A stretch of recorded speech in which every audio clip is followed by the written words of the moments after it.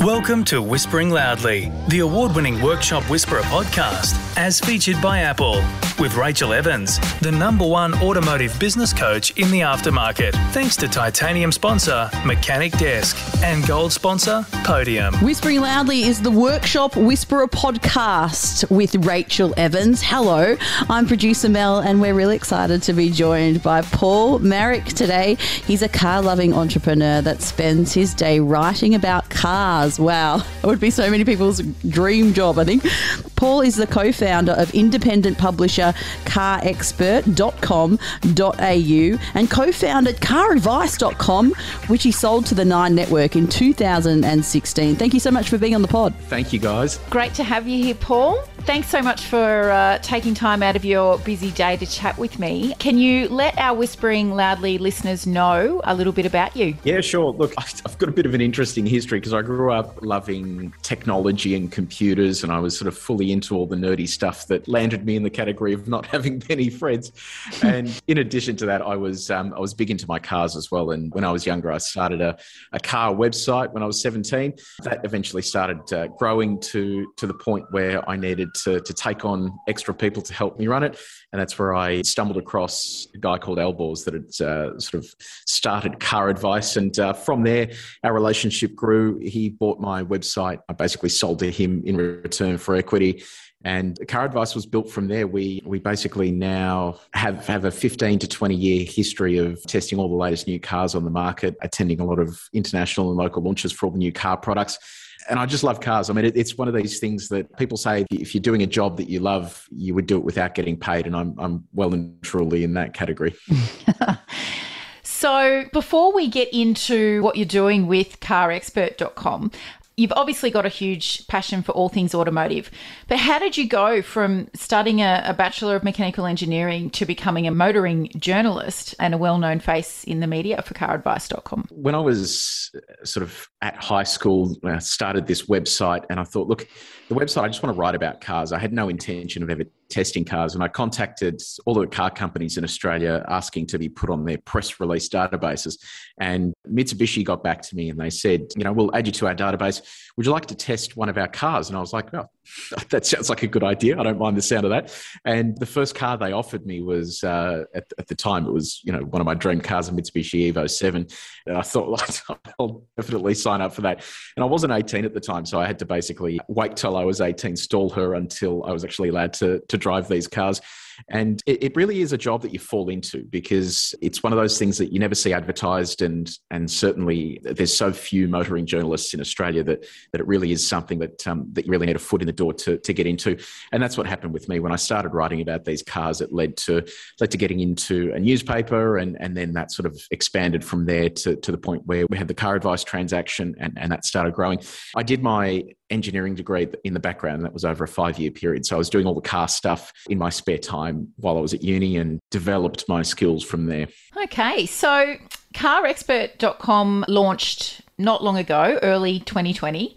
And you've already had huge success with it. You've got a publication that reaches over 1 million unique visitors every month and 130,000 subscribers on YouTube. That's no mean feat. Congratulations. Thank you. Yeah, we actually just last night won Website of the Year at the recent Umbrella Publish Awards. So that's a big accolade for us, and I think a testament to how well our team has done since the site launched. And we launched our site at the start of the COVID pandemic. So when we went to market to raise funds for it, we genuinely thought that we'd be in grave danger because, money, no one knew what was going to happen. And we'd left Car Advice at the end of 2019 when the world was still in a stable place. So we couldn't exactly go back there. Yes, definitely. So you mentioned one of your co-founders before. You've actually got 2 co-founders as part of this team. I know what it's like just to be one founder. What's it like to be working in a team with 3? You know what? It's easy and challenging. So it's easy in the sense that our visions align. We know what we want, and I guess we all strive to achieve the same goal.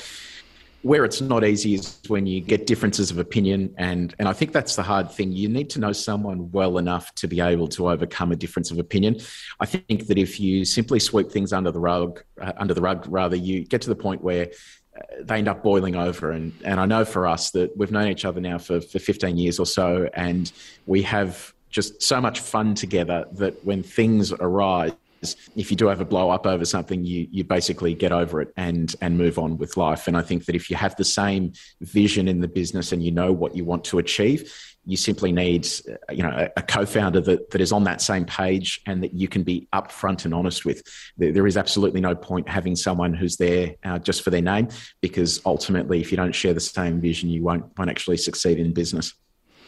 And for you listening out there, all the husband and wife auto repair shop owners, this very definitely applies to you.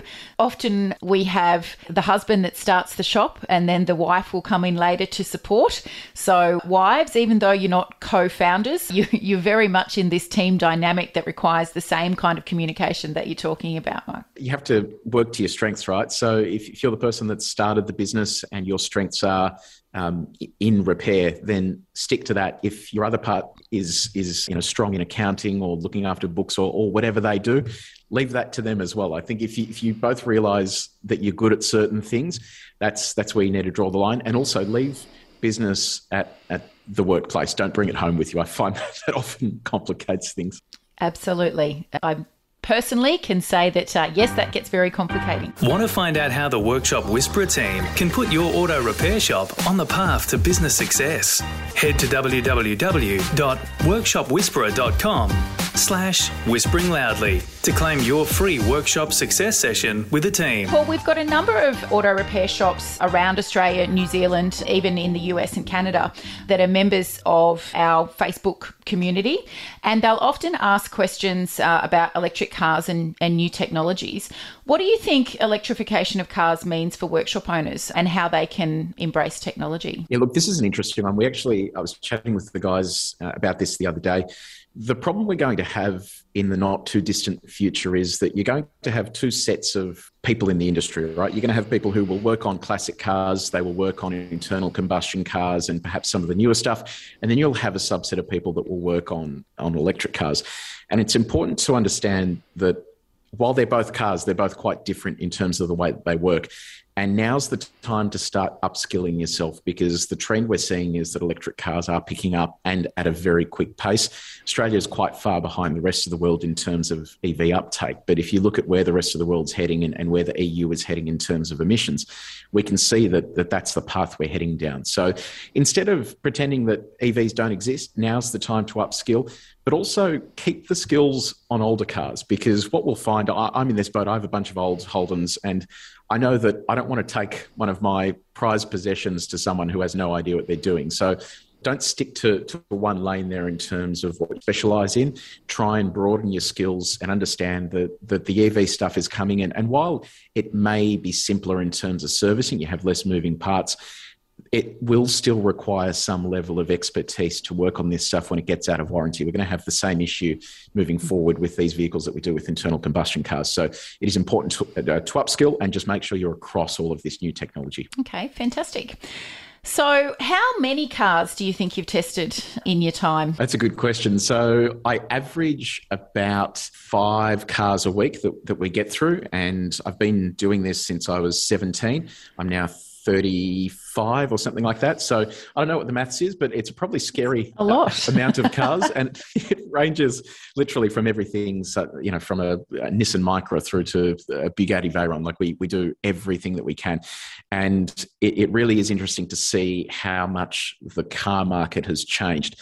I could confidently say 15 years ago that there were some cars in the market you would never recommend even to your worst enemy. Today, there are so few cars in the market that you can say that car is bad, do not buy it. There is a car literally for everyone. And that's why we're seeing such dominance at the moment with some of the Chinese brands, for example. They're bringing cars into the country that are significantly cheaper than established players. And while people who know cars may not like them, people who don't know cars just look at the price and they're buying them. So we are seeing a big trend in that market at the moment. And the car market is ever evolving in Australia. It is just absolutely crazy. Are there any things that you see in terms of consumer trends, things that surprise you that the consumer might be looking for when they're purchasing a car? They're so heavily focused on technology now. So if you were to launch a car today without smartphone mirroring technology such as Apple CarPlay or Android Auto, you're already 2 steps behind the rest of the field. So they're moving away from design and more into technology now. So there is a huge focus. And you'll see a lot of car companies are now evolving into tech companies. So Jaguar Land Rover, for example, they recently hired something like 1,000 people to add to their EV and tech division. And as part of that, they've realised that, in some of the older Jaguar Land Rover products, their infotainment systems were really poor. And that was putting a lot of people off buying them. And you look at the advent of brands like Tesla. Tesla is technically a tech company that builds cars. So when you sit inside one of their cars, you're blown away with the tech. And a lot of manufacturers are now realising that's where they need to head. I think that's a trend that will continue. They realise that cars need to be more than just a mode of transport. They need to actually have a whole lot of features that suit your lifestyle. Yeah, definitely.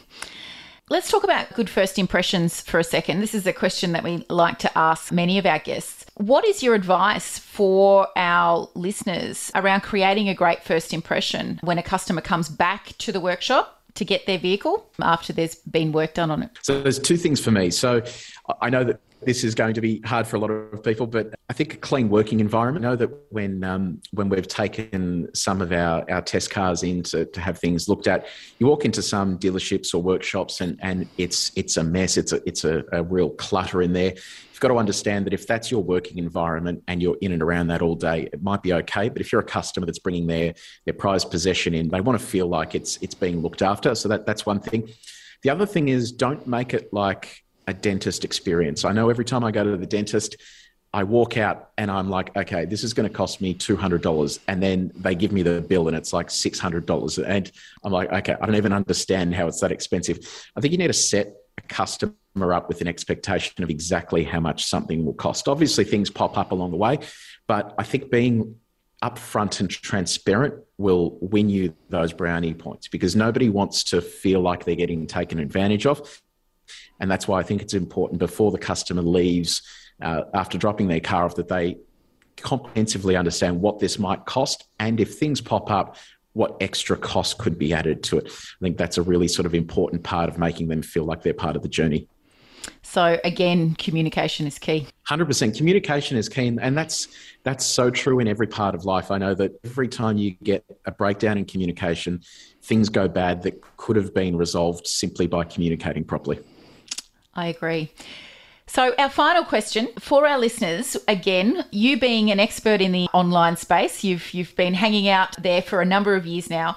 What advice do you have for our listeners regarding how they can create fun, memorable social media content for their own online audiences? For me, it is so simple. And a lot of people don't do this, but it's be real, be yourself, because a lot of people will look at a persona of someone that they follow or enjoy and they'll try and be them. But the more you try and be them, the faker you are and the less that people will engage with you. The whole concept of social media is for people to feel like, you are engaging with them and you're on the same level as them. So it's important to just be yourself. And what we find, for example, with our YouTube channel, we do the same thing that the rest of our competitors in Australia do. We review the same cars. They get shared around between us. So we don't do anything unique in that sense. What we do though, is we focus on detailed car reviews in a real fashion. So if you go down the path of doing things for social media, make sure you're consistent with what you do. So if you are doing content around the services you provide, don't all of a sudden start doing content on some political issue or your cat or something like that. You need to really just stick in your lane and just stay with the content types that you're after. And I guess people think that's an obvious thing to say. The other one is also have a look at your analytics. On a lot of platforms these days, the analytics are so rich that you're able to look at things that have done well, and then you can replicate those. So if you see that something you've tried is particularly doing poorly, stay away from that. And the stuff that is doing well, try and create more of that content type. Fantastic advice. And make sure for you listening out there that you jump over to Paul's website, carexpert.com, and live vicariously through Paul and his amazing dream job of reviewing up to 5 cars a week. Paul, thank you so much for joining us here on Whispering Loudly. Thanks for having me on. I appreciate it. Thanks for listening to Whispering Loudly, the award-winning Workshop Whisperer podcast, as featured by Apple with Rachel Evans, the #1 automotive business coach in the aftermarket. Thanks to Platinum sponsor Podium and Titanium sponsor Mechanic Desk.